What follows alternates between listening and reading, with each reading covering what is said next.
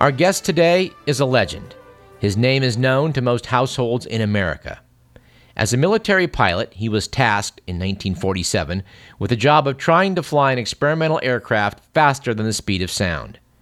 Many were unsure that it could even be done, but it fell to Chuck Yeager to try. His exceptional skill as a pilot and devotion to learning the mechanics of every plane he flew led to his being given the chance to succeed ahead of many, many officers of higher rank. His superior's confidence in him was rewarded when Charles Yeager piloted the Bell X-1 to Mach 1 and beyond.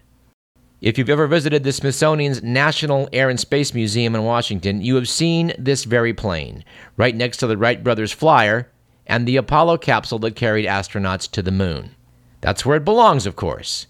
With Chuck Yeager at the controls, aviation moved from airplanes into the era of manned rockets. Through hard work and talent, Charles Yeager rose from a private in the Army, whose job it was to maintain airplanes, to a general in the Air Force. Along the way, the program he led at Edwards Air Force Base trained America's astronauts. If you've never read his autobiography, Yeager, we suggest you grab a copy. It is informative and moving, and we like to add, sometimes hilarious. And while you're at it, may we suggest Tom Wolfe's book, The Right Stuff, and the well-regarded film of the same name, for the subplot surrounding our guest today stole the show in both. We've been fortunate to have interviewed many newsmakers for this program over the years, but we've never been more honored than when General Charles Yeager agreed to sit down with us and talk about his life. He generously granted us well over an hour of his time, which we have broken up into 3 segments, the first of which we air today.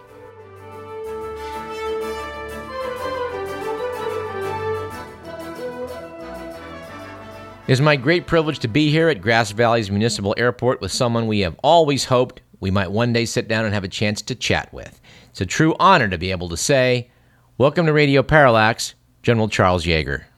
Thank you very much, Doug. General, you have numerous accomplishments to your credit. Many of those from later in your career are pretty well known, but I'd like to talk to you today about your World War II experiences. You were trained as a fighter pilot in the Army Air Corps and sent to England. Can we talk about what you young pilots were tasked with in the air war? Our mission was escorting B-17s and B-24s on long-range missions, and in 1943, before the P-51 came into the picture, the bombers were stuck with P-47s and P-38s, which only had about 4 hours of endurance. So consequently, the 38 and the 47 could stay with the bombers for 2 hours and had to turn around and fly back to England, and that's when the German fighters hit the bombers. And when the Mustang came into the picture, we came over there in November of 43, the P-51 had 8 hours of endurance, which meant that we could stay with the bombers all the way to the target and then take them back to England. It was a big breakthrough for escorting bombers and protecting them. And also didn't have pressurization, but basically we pressure breathed oxygen at 36,000 feet. And we had G suits, and we had lead computing gun sights, things that the German fighter pilots never had in World War II. And actually, that's when even the best of the Luftwaffe say when the Mustang showed up over Berlin, they knew they'd lost the war. I understand you took part in the first daylight bombing raid on the city of Berlin. Can you tell us about that? When we got over there and started escorting the bombers, on March 4th, 1944, we ended up on the first daylight raid on Berlin. Until that time, the bombers had not hit Berlin. It was a highly protected area. Our mission on that particular day was to escort a force of B-17s, and what happened, the weather was so bad that they had a recall on the mission. Now there was one box of 36 B-17s never got the recall, so they pressed on. And the weather was so bad that we ended up only 2 P-51s were together. Where the other guys were, we don't know. They, were fooling around in very bad weather. And consequently, we found the only box of bombers that were going to Berlin. We stayed with them, and then over Berlin, when they bombed it and then headed back out, the Germans were not flying because the weather was so bad. And one ME-109 had gotten up into where the bombers were out to the right about 10 miles from the stream, from the box of bombers. And I spotted him. We were flying around 27,000 feet. I spotted him, and it's the first German I ever saw. And I went down, opened up the P-51, picked up speed, and was coming down so fast, I overestimated the speed of the 109. It's the first one I'd ever seen. I had everything wide open. I was going so damn fast. I was closing up really quick. So I had to chop the power back, pull the airplane up and go across him, and then come back in under him at his speed, and then open up, and he blew up. And that's the first airplane I shot out. And I saw, that's the only German I saw, except about 5 minutes later, I saw a Heinkel 111K down around 15,000 feet and went down where he got in the clouds, and we lost him. And the two of us came all the way back by ourselves, because that's just the way it was. You had no navigation system, and when you headed home, you headed west. Obviously, that's where England was, and then you flew until you thought you were over the English Channel. You let down till you saw water, and then you flew till you hit the coast of England. It really didn't make any difference whether you found your base or not. There were air bases every 10 miles, bomber bases, fighter bases, British bases. So even if you couldn't find your base because of weather, you landed at any base. And your mission the next day began a remarkable series of events. What happened? We took off. I took off a spare. Okay. Now what you do, you take, each squadron has 16 airplanes. And then 2 spares take off that have flight integrity. If nobody aborts, you go back to your base. You don't have to go on a mission. And on this particular mission, we had trouble getting the airplane into high blower, and a guy boarded and headed back. So I filled in as the number 4 guy on green flight, or the 4th flight back of flight of 4, and was riding all the way in this position until we got down south of Bordeaux, where there was the Fokker 190 base, and the bombers were going to hit the base. When I noticed the 190, first 190s, there were 3 of them behind us and above us, and I called it in the flight leader, the bandits, and told him to break. We all broke, and I put me in the lead, and I made a head-on pass with the 190s, and I got hit with 20 millimeters. It took the prop off part of the left wing, and obviously you can't stay with the airplane because it's burning. So you jettison the canopy, undo your lap belt, and fall out of the airplane. And then you free fall because you don't want to open your parachute, because it had been rumored, but it never happened. Pilots did not shoot pilots in their parachute. Regardless of what somebody tells you over these rumors, they did not shoot pilots in parachutes. I just free fell from about 18,000 feet until the ground starts rushing at you, and then you open your parachute. I was probably about 1,000 feet above the ground and floated down and swung by a pine sapling, grabbed the top or spring down, and stepped on the ground. And then I could hear German trucks, and when I was coming down, I could see them moving on the ground. I finally hit the ground, gathered up my parachute, and then headed off into the woods to get away from the area where I landed. So, with Germans all around, what did you do to avoid capture? We had been trained in escape and evasion. Like in England, they'd take us out and drop us in the countryside, say, okay, get back to your base. And then the British would try to catch you. It was good training for us. And I moved off probably 4 or 5 miles from where I'd hit the ground, and then holed up in the brush and stayed there overnight. I had a few wounds in me, but we carried in our survival kit sulfa drugs. Sulfa drug was an antibiotic. I had a hole in my right leg and one up farther, a lot of 20 millimeter flak on my fingers and or hands and feet, and I just sprinkled the sulfa powder on where was bleeding, and it kept it from infecting. The next day, I heard a guy chopping wood. Went over. We'd been told, don't ever talk to anybody or approach anybody that doesn't look poor. The woodcutter was cutting wood, and I went up. He was a little bit scared because I had a 45 and was in a flying suit and a jacket, and he couldn't speak English and I couldn't speak French. He knew I was an American pilot because he could see it. He gave me some cheese and sausage and motioned for me to stay where I was, the area. And then he took off, and I moved away about 300 or 400 yards and hid again. And then he came back with another guy, a doctor, spoke English, and he asked me what I intended doing. Well, I was in occupied France, and there were 3 neutral countries: Sweden, Switzerland, and Spain. Now, the Geneva Convention, if you could get into a neutral country as a warring nation, then you were interned in that country and kept there until the end of the war. And that's was the rules. I told the doctor I wanted to get into Spain because I knew where it was. I had silk maps of where we flew over. He said, well, it's difficult to move because the Germans are everywhere. And he said, I'll put you in contact with the Maquis, the French resistance fighters, and they'll take care of you. And he took me to this house. Actually, the guy that owned the house was the mayor of Narok, and his name was Gabriel. He spoke a little bit of English, but not too much. But this doctor who spoke fluent English came back. And then they took me to a Russian lady.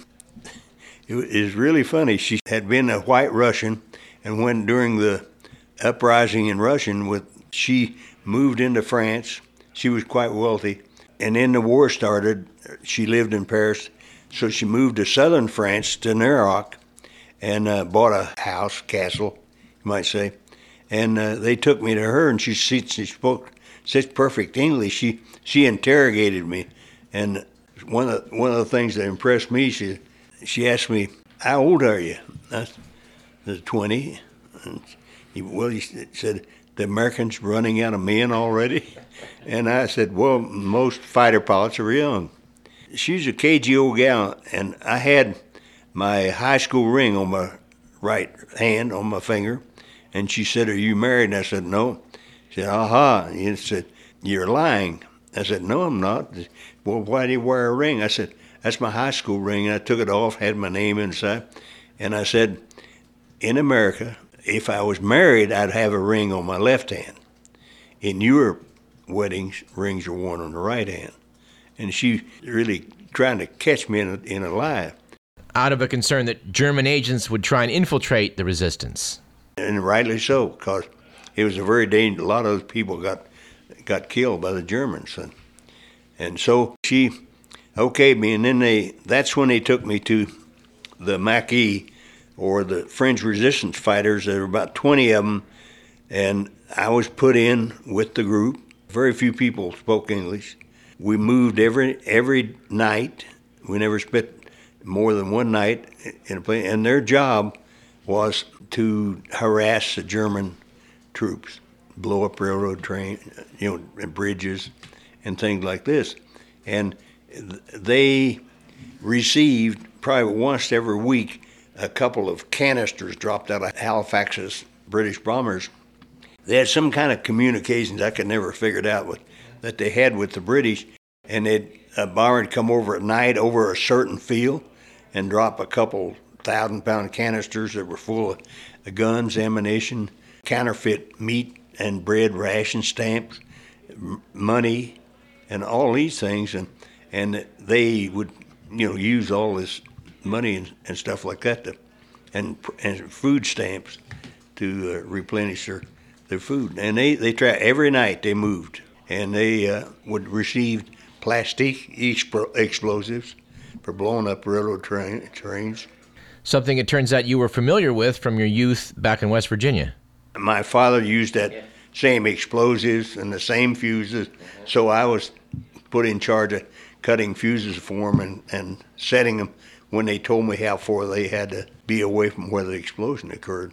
It was interesting. They had about 20 guys in a group, and they'd steal a cow and beans and cook it in a big pot and eat. And like I say, every night they moved. And how long were you with them? I stayed with them a little over a month. You know, the Germans just could not infiltrate the underground system because there were so damn many of them. They were smart guys. And finally, after about a month, I had my own silk maps. You know, we carried them in our flying suit pockets. And they traced out the route that we had to go through the Pyrenees Mountains, which are about like the High Sierras out here. And we had to go through the Pyrenees Mountains to get into Spain. After about a month of fooling around with them, then they took me south with about 4 or 5 other American pilots and gunners and finally turned us loose. And we ended up in Paris. And they gave us a backpack with cheese and bread, and we headed out. And it was April, May. Snow was about 4 feet deep in the Pyrenees because they're around 9,000 feet high. And it wasn't easy. It took us about 4 days and nights to get to the Pyrenees, and we had to stay off the roads. And German patrols were running. I think on the 4th day that we were going through, we found this cabin up there. There's a lot of logging in the Pyrenees, and the way they got the logs from the top of the Pyrenees range of mountains down to the bottom to the rivers was that they built a trough, and it had snow on it, and they get these big logs into the trough, and then they slide all the way down to the bottom of the hill and go into the river. We found this cabin, and Pat, the guy who was the navigator on B-24s, really made a mistake in that he hung his damn socks outside the cabin to dry. Well, the German patrol, about 200 yards up, were walking out and saw the socks hanging, and they were just ruthless guys. So they started shooting through the building. There was a window in the back, and Pat went out first, and when he jumped out, he kind of stumbled, and I came out, and hell, he'd been hit in the knee with the rifle bullet. His whole knee was gone, and the only thing holding the bottom part of his leg on was that big tendon on the inside of his leg. We were near this trough, and I threw him in the trough and then jumped in after him, and we slid down the hill, about a mile, and finally dumped into the river. And it was colder than hell, and probably saved his life because he didn't bleed very much. Yeah. I cut the tendon off, and the bottom part of his leg fell off, and then I put a tourniquet on it and used my shirt to cover up the stunt and tighten it real tight. And we were in snow and ice from the rest of the night, and he didn't bleed to death. I took him over the hill. It took all night. I got him on the road, and I heard later that they had repatriated him. The Spanish had released him because he only had one. They cut off his leg to where it was just barely a stump in the hospital. And I never did. I talked to his wife because he died about 6 months after the war. I talked to his wife, that's all. And she said she wouldn't even talk about it because too much pain. We're speaking with General Charles Yeager about his experiences in World War II. Well, General, you got out of occupied France into neutral Spain. What then happened? You're in a neutral country, and there were 1,600 American airmen interned in Spain. Everyone was helped through the Pyrenees by the French. And they were very dedicated people. A lot of them had lost their lives. I know I owe my neck to them, and as a lot of all these 1,600 guys that were interned in Spain owed their lives to them too. And they were wonderful, wonderful people, and still are. And it's this stupid press we have, bad mouth this, bad mouth that, and try to form your opinion of other countries. Probably the worst neutral country was Switzerland. That's where Germans put gold. When we went to the Pyrenees and got down to this Sort, S-O-R-T, a little small village in Spain, the American consulate had set up posts along the border because, hell, they got 1,600 goddamn Americans. They're pretty thick, so they could pick them out, take you down to Lerida, south of the border, about 60 miles, and then the American consulate would set you up in a hotel, give you money and buy you clothes, and you didn't have to fight or nobody shooting at you. And it's a pretty soft life. I guess there was some barter going on for getting you airmen back. Spain had no access to petroleum product, no oil, no wells, no gasoline. Well, and hell, the war's going on, they had no gasoline because the Germans took everything in the area. And Americans started running out of a little touchy on fighter pilots. And they negotiated with the Spanish to trade them gasoline for the American pilots. They negotiated the deal with the Spanish, then so many gallons per pilot. Then the Spanish took us in small groups, 5 or 6 at a time, down to Gibraltar. And the British flew into Gibraltar and had a base there. And they turned us over to the British at Gibraltar, and then the British flew us back to England. I stayed in Spain well over a month or month and a half. So when you got back to England, how did you rejoin your squadron? When we came back, we weren't allowed to go back to our base. But here again, the Germans had been trying to infiltrate the system by bringing in blonde-haired German and try to get into the intelligence system that the Americans had set up in London. And so we were interrogated. When they flew us back, they got to treat us like prisoners until such time as they found out that we were who we said we were. That's only normal, and it's only right. I stayed about a week in this plush prison, what it was, in a hotel. So they had to send up to my base to get a guy to identify me. So they sent up to my base and got a guy named T.D. that I knew very well. He's a practical joker and things like this. And so he came down to London, and they brought him in. And these damn intelligence colonels are all pretty tough old guys, and you couldn't get away with nothing. And they brought him in and said, "You know Yeager?" He looked at him and said, "Never saw him before in my life." And the goddamn colonel, I thought they were going to shoot him. And he walked out, and you could hear him out giggling outside the door, and they didn't take kindly to that. He was a practical joker. And finally, they called him back in. He said, "Yeah, it's Yeager." Well, General, I understand the rules were firm that evadees were not to go back to combat duty. Rightly so. And some guys had escaped out of the Netherlands and France, and that was the rule. And the reason was that if you were shot down again and captured by the Germans and then interrogated, you'd compromise the underground system, and there'd be a lot of innocent people killed. And that was the reason. Well, I only had, 9 missions, shot down 1 airplane, and I didn't want to come home. Me and this other captain who was with me, I was only a flight officer. I wasn't even an officer. And see, I'd gone through flying school as an enlisted man, a corporal. And then when I got my wings, then they made me a flight officer, and that's lower than a second lieutenant. Well, I raised so much hell with these colonels, and finally they sent me up to a 1-star general, and he said, "You ruled, you ruled." And I said, "Well, goddamn it, I don't want to go home."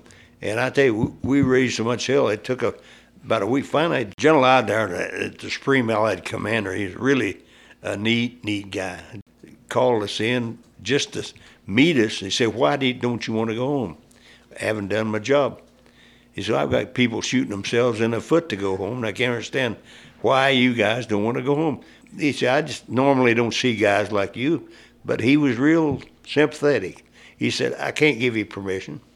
He knew the damn invasion was coming in 6 days, and when the invasion came, and all of the Maquis, or Free Frenchmen, surfaced as an open army.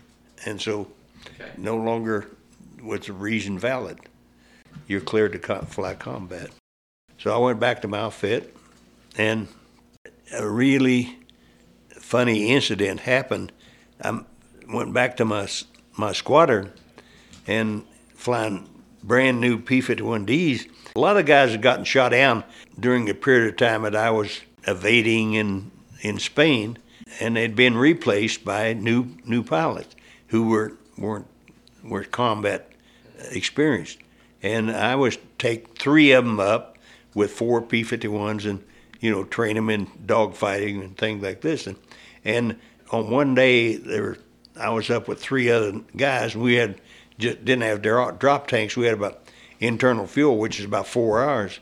And the Major Hero, who's our ops officer, called me on the radio and said, "What's your position?" I said, "I'm above the base at 25,000 feet. How much fuel you got?" I said, 3.5 hours, almost 4 hours. "You got hot guns?" "Yeah, we flew with hot guns all the time." He said, "Well, go over to this frequency, contact the air sea rescue that the British run, and there's a B-17 down up off of Helgoland, which is up almost Norway, and they're in a dinghy because the engines all shot up, and they were in this dinghy, and they want you to escort this boat up to pick them up." So I got the guys, and we climbed up to about 10,000 feet and flew for about an hour, and soon we found the dinghy with all these 10 guys aboard, and we buzzed them. Hell, they were happy as hell we'd find them. We also had crossed the air sea rescue boat on the way up there and saw it, and we were just circling these guys waiting on the damn boat to get there. And I looked up to the northeast near the Helgoland. It's up off of North Germany and Norway, Sweden. And so Ju-180, it was right on the water coming down towards the boat. I looked at him and flipped the gun switches on and headed for him. He saw me coming in the 51. He did a 180 and headed back towards Helgoland. And it was a Ju-188, so he only did about 200 miles an hour. Well, I could get up to 400. So I overtook him in about 2 or 3 miles and pulled up behind him, and boy, blew him he blew all the hell. And then came back to the dinghy and waited, and it took about an hour for the boat to get there. And then finally the boat got there, and they rescued the guys, and they headed back towards England. So we went on back to base. When I got on the ground, I called Major Hero and said, "Hey, they shot down an airplane." And being you were still under orders not to engage in any combat, I'll bet he wasn't too happy about that. He said, "God damn it, Yeager, can you do something right?" He said, "We'll all be court-martialed." And I said, "Bull, that's just the way it works out." Well, bring your combat film up, which we had cameras, and fill out an encounter report, and I'll put a guy named Ed Simpson, a captain, who had 4 airplanes. We'll put his name as a pilot. So that made him an ace? He made him 5. And it was unfortunate because he never enjoyed that status, because about a week later, got shot down. The invasion came, and got shot down, was with the French underground, and he was fighting as a ground troop with them, and he got killed.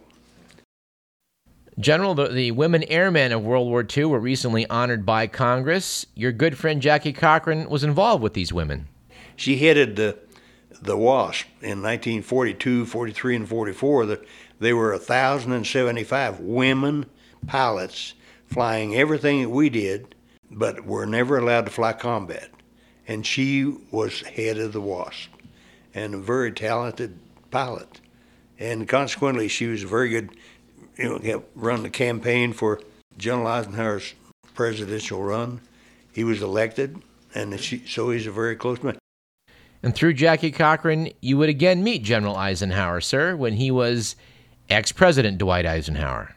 I got to know him quite well. He remembered me. I just got back from Vietnam, and General Eisenhower wanted me to brief him on what in the hell was going in Vietnam. At that time, I was wing commander and was involved in Vietnam and flew missions came back, and General Eisenhower wanted me to tell him what the hell was going on in Vietnam. He couldn't get any straight poop. So I told him about, what the missions that the guys are flying in 105s, F-4s in North Vietnam. He was interested in it, and we'd been talking about an hour, and then Jackie comes over.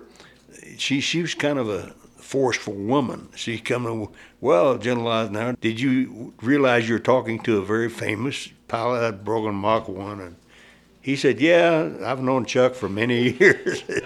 And she backed off. And then when General Eisenhower left, she came over and said, How the hell can you let me make a damn fool of myself like that? I said, I ain't had nothing to do with it.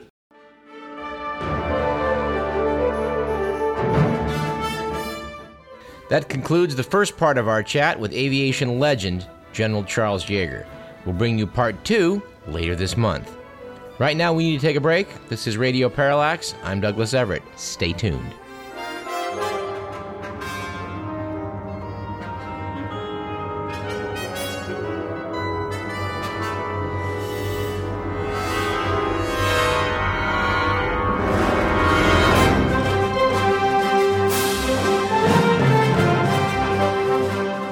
It's an honor to have spoken with General Chuck Yeager. We're just not sure whether he was the most household name among all the guests we've ever had. His competition would come from the interview we'll play in our next segment. Stick around for that when we talk to Walter Cronkite. I'm Douglas Everett. This is Radio Parallax.